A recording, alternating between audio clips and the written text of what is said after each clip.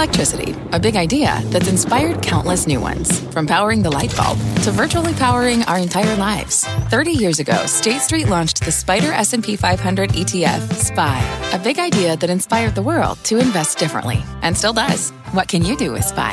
Before investing, consider the fund's investment objectives, risks, charges, and expenses. Visit ssga.com for a prospectus containing this and other information. Read it carefully before investing. SPY is subject to risks similar to those of stocks. All ETFs are subject to risk, including possible loss of principal. Alps Distributors, Inc. Distributor.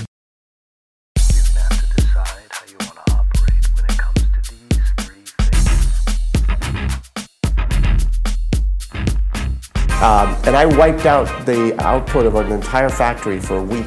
I'm lucky to be employed at Intel, sometimes I say. That sounds amazing. How did you do it? 25 years ago, the man who is now CEO of the world's largest maker of computer chips was an engineer at the company, and he made an error that almost got him fired. But instead of dooming him, his handling of the problem influenced the company culture, helping to birth a system called Copy Exactly that's become a part of its identity. Brian Krzanich went on to make a name for himself as the executive responsible for all of Intel's factories, a job that prepared him to be CEO. I'm your host, John Fort. Welcome to the Fort Knox Podcast, Rich Ideas and Powerful People. Every week, I bring you conversations with extraordinary people with the goal of giving you tips and inspiration to do what you do that much better. And this week, it's a chat with Brian Krzanich, the boss at Intel Corporation. It's a Fortune 100 company with a market value of more than $190 billion at last count. Krzanich, or BK as the troops at Intel call him, is fascinating for a number of reasons.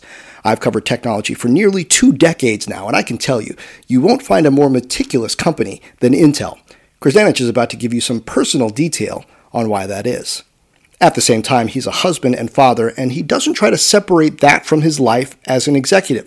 His wife, Brandy, also an engineer, was sitting in the room with us during the chat, and his 2 daughters figure prominently into how he's learned to see the workplace differently over the last 2 decades.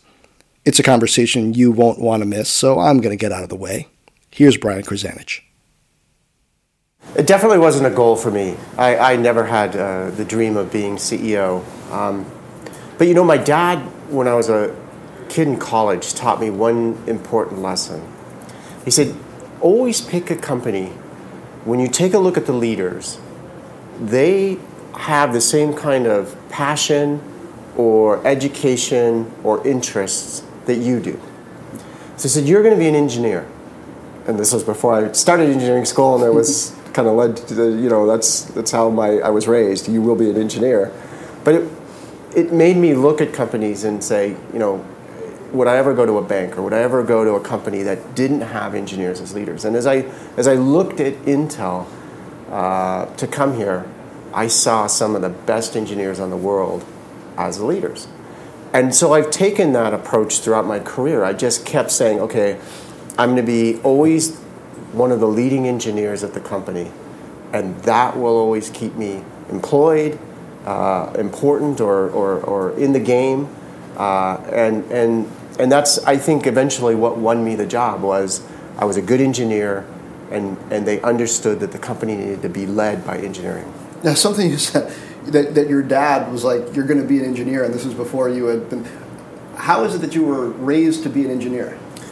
My dad was a child of immigrants, and worked, went in the Navy, and then did night school in order to get his education, and became an engineer himself. And he did it because he loved it. He worked on ham radios, and so we always, there was a day when you could fix your own TV with tubes and all that. And so he always just taught me how to fix things and how to do it myself. And so it was just ingrained in us from day zero that you will be an engineer. And because that's what we do in our family. That's how we do. We solve problems. Brothers, sisters? I have one brother. He's not an engineer. He's an electrician, though. So he kind of went the hands-on route. He's fixing things? Yes. And where did you grow up? I grew up in the Bay Area, right in San Jose. So, wow. So you've seen a big transformation in the area from orchards to Silicon Valley. Yeah, I remember 7 years old, we bought our house. It was all cherry and plum orchards in our backyard. to, now that's basically the heart of Silicon Valley, right, on Lawrence Expressway. I think, the Valley's much better off. It's amazing, the innovation and the number of people who are coming. I think it's the immigration of people to Silicon Valley that has always driven the innovation in the Valley. Whether it's go back to my father's day when it was mostly aerospace, or today when it's moved more towards the cloud and cloud infrastructure and all of that, it's still, the people who are coming there because they know that's where the innovation is going to occur. How important was college for you, and do you think it matters for people who are looking at this for themselves or their kids, whether it's an Ivy League school or not? I have to tell you no. I did not go to an Ivy League school. Me either. I went to San Jose State, but I've told my daughters this. My oldest daughter's about to go into college. It doesn't matter what college you go to. The thing that was great about San Jose State is I got connected with some very good professors, and I really got into my work. They had me doing extra work. I did jobs for them on the side doing research, and it was that learning and understanding. When I went into interviews, I could talk about real work that I'd done, not just textbook stuff. And that allowed me to go into those interviews much better prepared and much more confident than many of my peers at the time. Does that affect the way you look at resumes?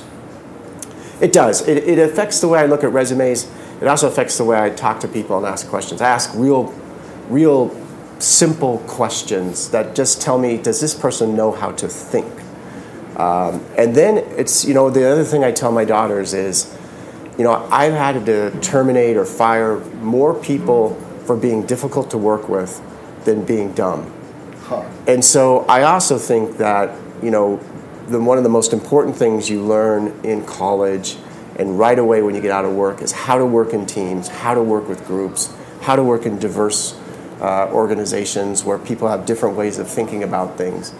And I really focus that with my daughters, that you have to learn those skills, because without those skills, you won't survive or grow in the company. Now, define difficult to work with, because one of the things Intel's founders, Andy Grove in particular, is known for is not, always going along to get along, right? So where's the line between having a challenging culture, pushing people, versus being difficult to work with?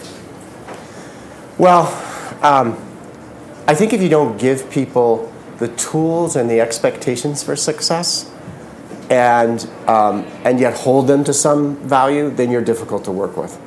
And I think the one thing about Andy was, if you listened to him, if you tried to understand him, then you actually understood what the expectations were. And now they may be hard, and you may not have been able to do it, but you could at least, you had a chance, right? The difficult bosses, or the ones that have been hard for me to work for, were ones where I never knew what success meant. And they didn't, I think, want you to know what success meant. Those are the people who are difficult to work with. They wanted to keep the goalposts moving. Yeah, because control, that's a control. I'm in charge, and I'm going to always show you, right? I think a lot of times people, some people would tell you that I'm difficult to work with. But actually, if you just go talk to people, what they'll say is, if you do what you say you're going to do, and if you get things done on time, then it's actually pretty easy. I guess you don't get to be CEO by being too easy to work with. I think there is a certain amount of that, yes. If you're not pushing, you have to be pushing people. So, you're also a dad. Yes. How do you fit in dad time while running a multi-billion-dollar company? Well, see, that's where I think Intel's made it easier in life. The technologies we brought, whether it's the cloud or PCs or your connected phone through the cloud, it means more hours in a day, but you can block off time. So, I try and get home by 6 o'clock or so that I can spend some time, 2 hours with my daughters, whatever. And then, I'm back at work at 8 or 9 o'clock, and I may work till 11 or 12, but I've spent some time. Or if one of my daughters plays basketball, if there's a game at 3:30 or 4, I break off and I go. I go to that game, and then I'm back at work. And I can do that in today's world. And I think I think that's the key, is just having those right priorities and actually getting there and doing them. It's not the amount of time. You don't have to spend 10 hours a day with them. 2 hours of quality, just really being there for them is as good as anything. So has Intel's culture always fostered that, or is that something that you've tried to bring or push in some way? I'd say that, I'd like to say that I've tried to bring more of a family-oriented culture to Intel. I mean, I bring my wife to CES, right? She's here with us today. Hi. I bring her to most events, many of the company events as well, because I want other people to feel comfortable to bring their spouses or significant others to these events as well, because those people are as much a part of our Intel family as anybody else that's there. And so, I would never critique somebody for going home early in the day to be with their kid, whether it's a doctor's appointment or basketball game or homework. You still got to get your work done. So put in the hours, do it when you need to, and just get stuff done. And let us know what you can do, what we can do to help you. Think your daughters are going to be engineers? No question. There's no question. My oldest daughter has already finished every math class at the school she's at, every AP. She scored a perfect 800 on the SATs in math. Wow. My younger daughter is already actually trying to beat her older daughter in math and physics. So I think they're both going to be technically oriented. So, I mean, we talk a lot right now, maybe not a lot. We're talking more than we used to about diversity in tech. We're talking about women in tech. A lot of voices in the Valley have brought up some of the discrepancies in the way our society treats daughters versus sons when it comes to math and science. What has your approach been as a dad to how you deal with math and science with your daughters? Well, it's been interesting with my daughters. We've really, luckily both I and my wife are both college educated, both engineering undergraduate degrees, so they see a strong male and female role model around this. So I think they've had a little bit of a different upbringing. But we've really focused on them, and I think today's world is changing, is that, for girls, you could actually be better than the boys at math if you really apply yourself. And just that wasn't always the case? Yeah, I think that there were stereotypes in the past, right? And don't let those stereotypes take you down, right? And I've seen my younger daughter probably a little bit more at times come home and say, I'm not as smart as David, or I'm not as smart as Alex. And I'll go, no, you're just as smart, if not smarter. Don't let him, intimidate you. And then they'll come home after the test and go, I did okay relative to him. So you just have to keep reinforcing that with them, today's world. Have there been times when they've come home and repeated to you something that somebody said to them, or something that they noticed that you saw had an impact on how they viewed women in tech, women in math, or got the impression that the culture was not for them?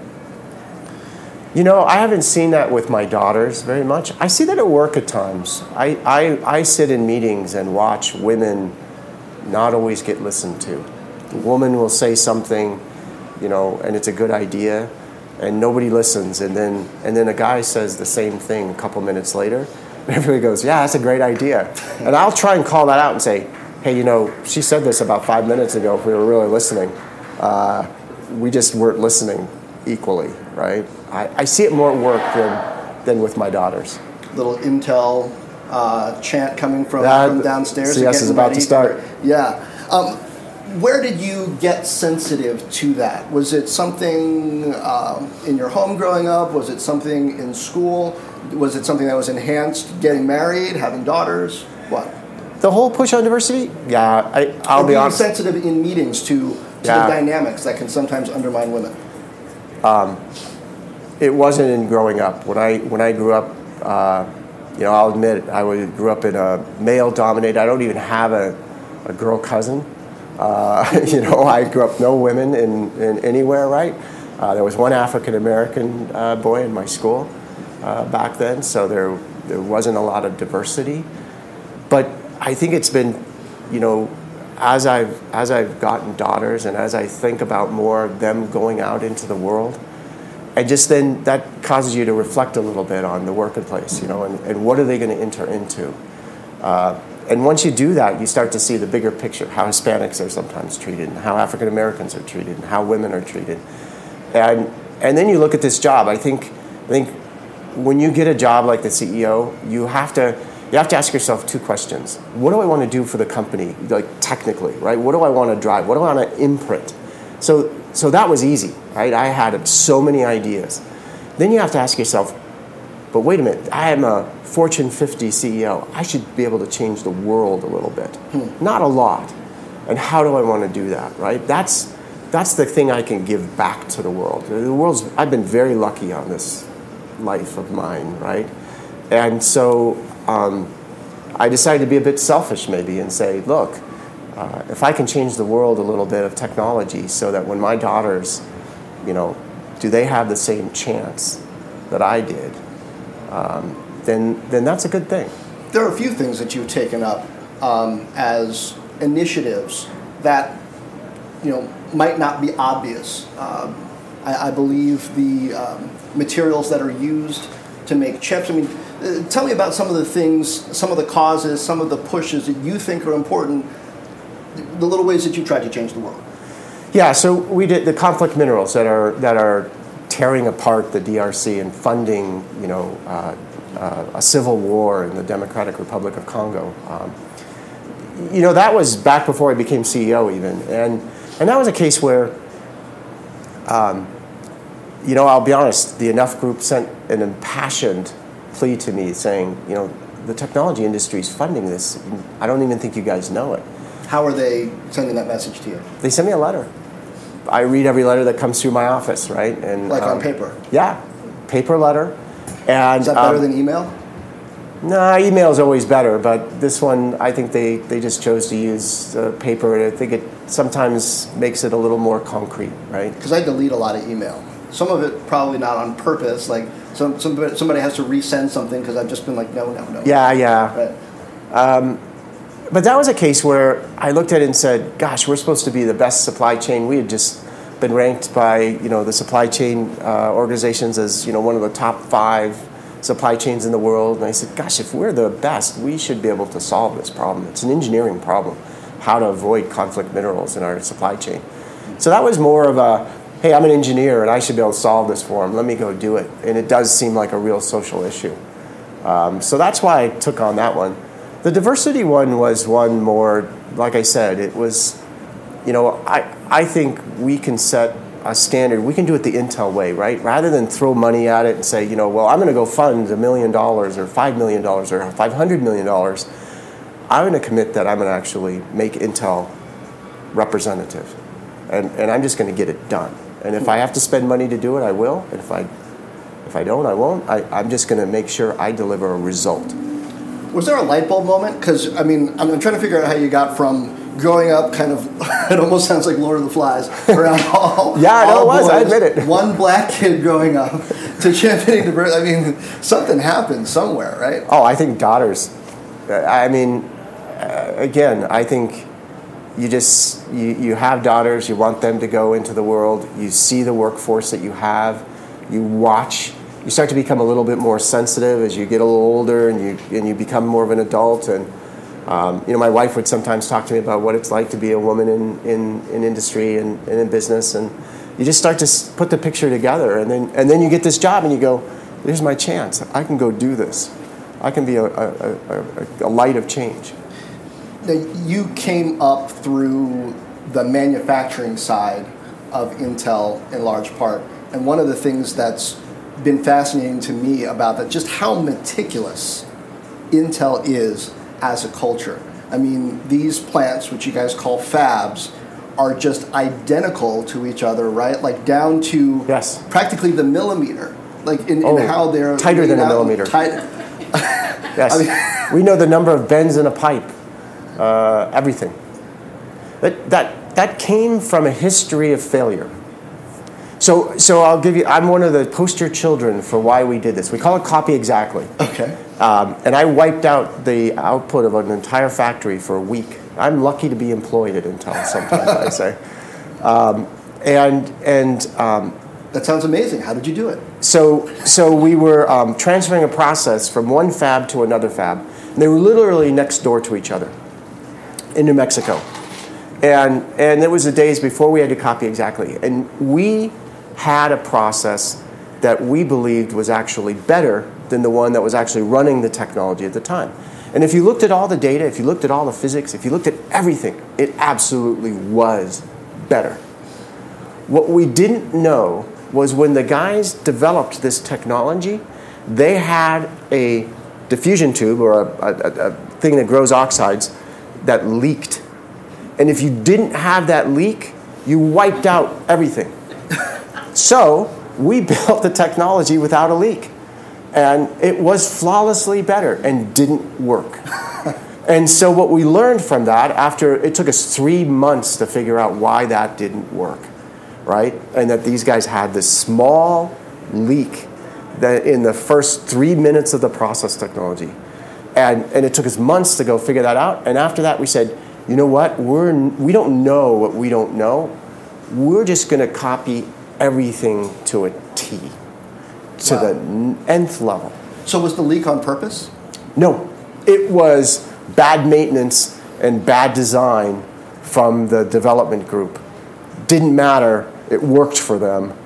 And now we copy. So what we say is we copy as many good things as mistakes, but we copy.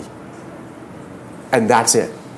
Now that's amazing to me. I never heard it explained that way. That's amazing to me because it flies in the face of so many things that we tried to do, like don't do it that way because we've always done it that way. In some cases, you have to do it that way because that's how we did it last time. How do you balance copy exactly and innovate aggressively? Yes. So here's what we say. Once you get it up and running and working, and you've matched 100% to those other factories, you can have a controlled process of innovation. You can start to make changes in a controlled engineering, meticulous way. But until you're perfectly matched and you can show us that you can do absolutely an exact, and it's not only that, you know, it works, down to every little, like, if they have a defect and you don't, you haven't copied. Until you have that defect, you don't do anything else. Figure out how to make that defect, right? Yeah. And then once you get copied, go at it. Be an engineer. Grow, develop, innovate. Now, how old were you when this went down? Probably about 30, 35. Take me into the mind, or maybe more important, the gut of 30-year-old Brian Krzanich, who has just taken a fab offline for, what, weeks? Yes. Because of you don't know why at this point, but you got to explain to somebody that this fab that's supposed to be is not work. Like, did you think you were going to get fired? Who did you have to talk to? How high up did it go? It went all the way up to the CEO, and my boss at one point walked into my office and said, "You have about 2 more weeks to figure out this issue, and if you don't, I've got to let you go." And luckily, a friend of mine and I, we said, okay, well, we're going to work, until we're just not going to sleep until we solve this. And then sure enough, we found the problem about a week into that 2-week time period, and everything was okay because people realized, okay, it wasn't that they did something wrong. There was something to be learned here. Had I just done something wrong, I think they would have said, good job fixing it, now it's time for you to go. But luckily, it was truly designed in error. How are you communicating with the higher-ups during this process? Because I'm guessing people are wanting, if not hourly, pretty frequent communication about what you're finding. Yeah, so I had to do twice-a-day emails to everybody describing exactly what was occurring. And then every day I had to go in and meet with them and lay out everything we'd learned and what was going on, what was happening, right? What we were going to try next to understand the problem. So it was multiple times a day. Those must have been nerve-wracking. Yeah, like I said, I literally did not sleep for days upon time. I remember going to the factory and 3 days later going home. Huh.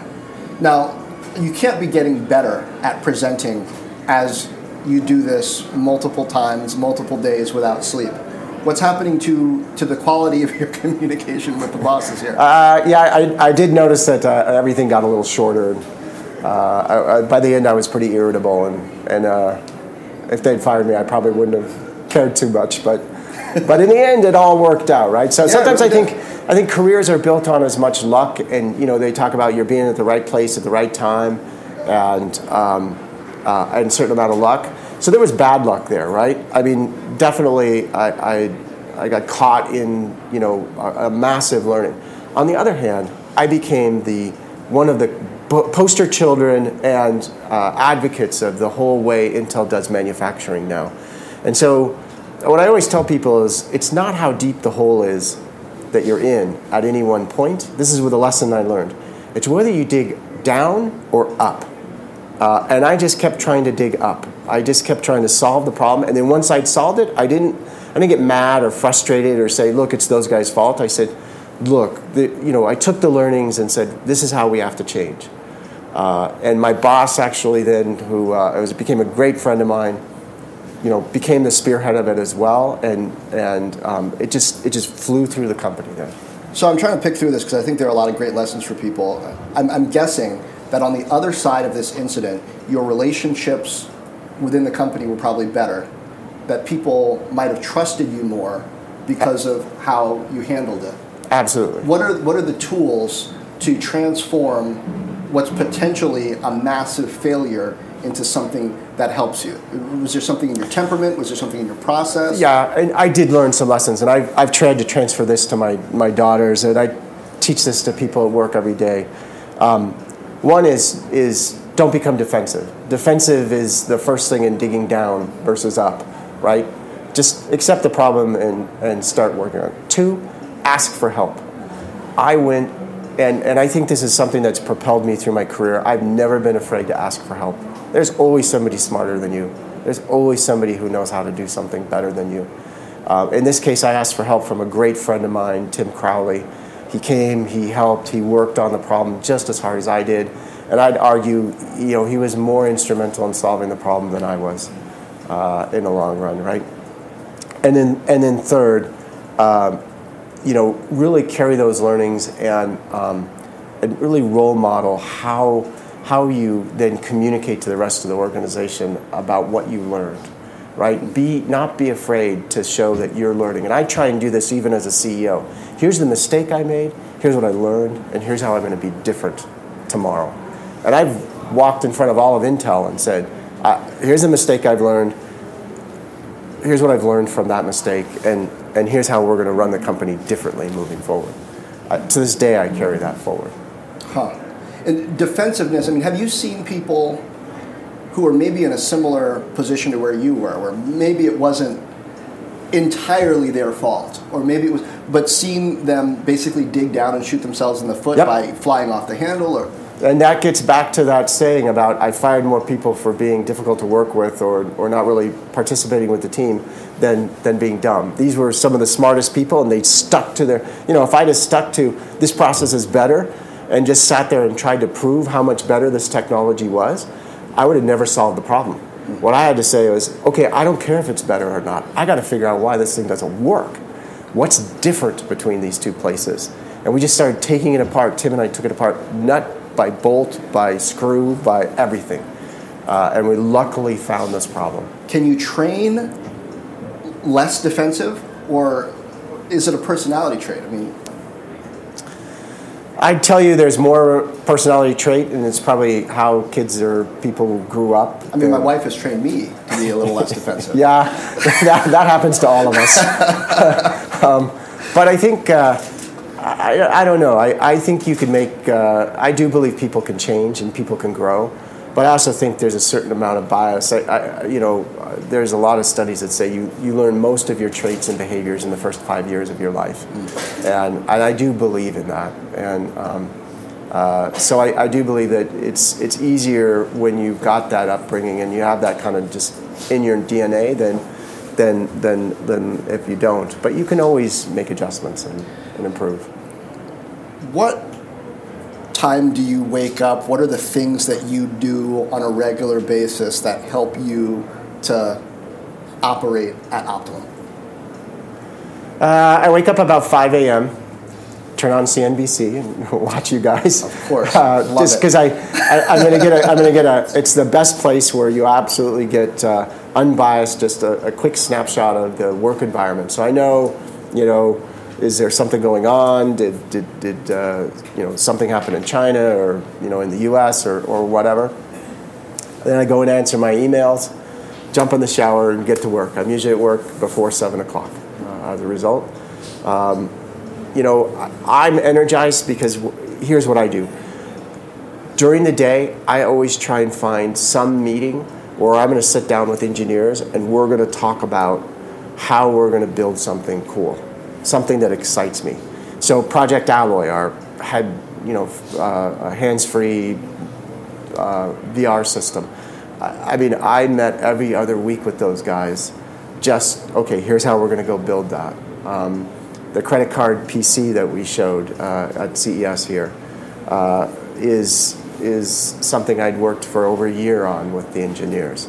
And then I'm always trying to, they always have to bring new products. So I've been wearing the New Balance watch for probably 4 months now, giving them feedback, testing it out. And so I always look for something during the day that is engineering oriented that excites me.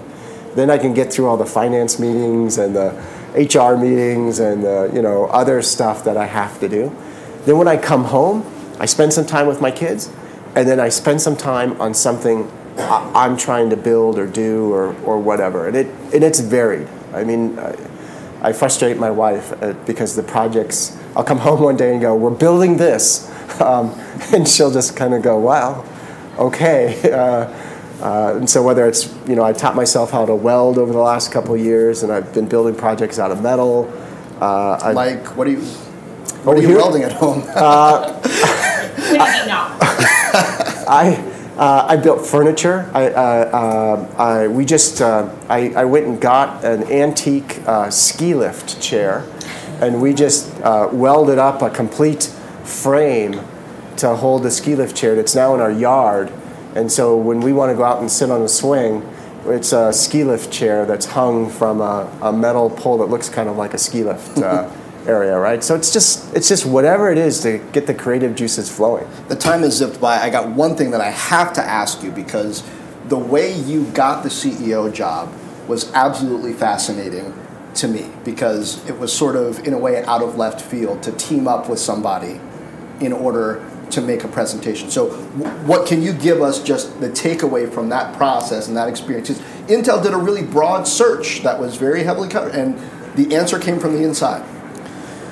So I think that's another case where you're going to do what it takes, being non-defensive and self-centered, maybe. It was more important to me that it was an insider, because I felt like anybody from the outside would slow the company down. Even if they were better, it would take them 2 years to learn how Intel works and to figure out how to make Moore's Law happen and to create things before they could understand how to go create things like Project Alloy or rack scale architecture in the data center. And I didn't want the company slowed down by that. And so I was willing to do whatever it took to have an insider, even if that wasn't me or if it was a group of us. I was going to figure out a way. And so by partnering, I figured it was the best chance. 2 of us could beat 1 outsider. And that was the approach we took. That's why. My thanks to Intel CEO Brian Krzanich. Intel stock, by the way, is trading near 15-year highs since he took over as CEO more than 3 years ago. I'm John Fort from CNBC, and this has been Fort Knox, Rich Ideas and Powerful People. Subscribe on iTunes, Apple's podcast app, Google Play, or wherever fine podcasts are distributed. I'd really appreciate you leaving a review if you enjoyed this. And please check out Fort Knox live on Facebook, Twitter, and Periscope, usually Wednesdays at 2 p.m. Eastern. There, I tackle the biggest business and economic issues of the week with a little help from my friends at CNBC and from you. Next week, ever wonder what it takes to make it in Hollywood? Well, I'll bring you a conversation with a guy who plays Butch Gilzean on the hit show Gotham. That also happens to be back for the last half of its season next week. Now, he wasn't born with the right connections and didn't go to the right school to make it in Hollywood, but Drew Powell has done it anyway, and his methods can teach the rest of us a thing or two about making it in our careers. Meanwhile, share this, tell a friend, drop me a note on Facebook, Twitter, or fortknox.com. That's FORTTKNOX.com. You can stream previous episodes of this podcast and read the write-ups I've done on them as well. And as always, thank you for lending an ear.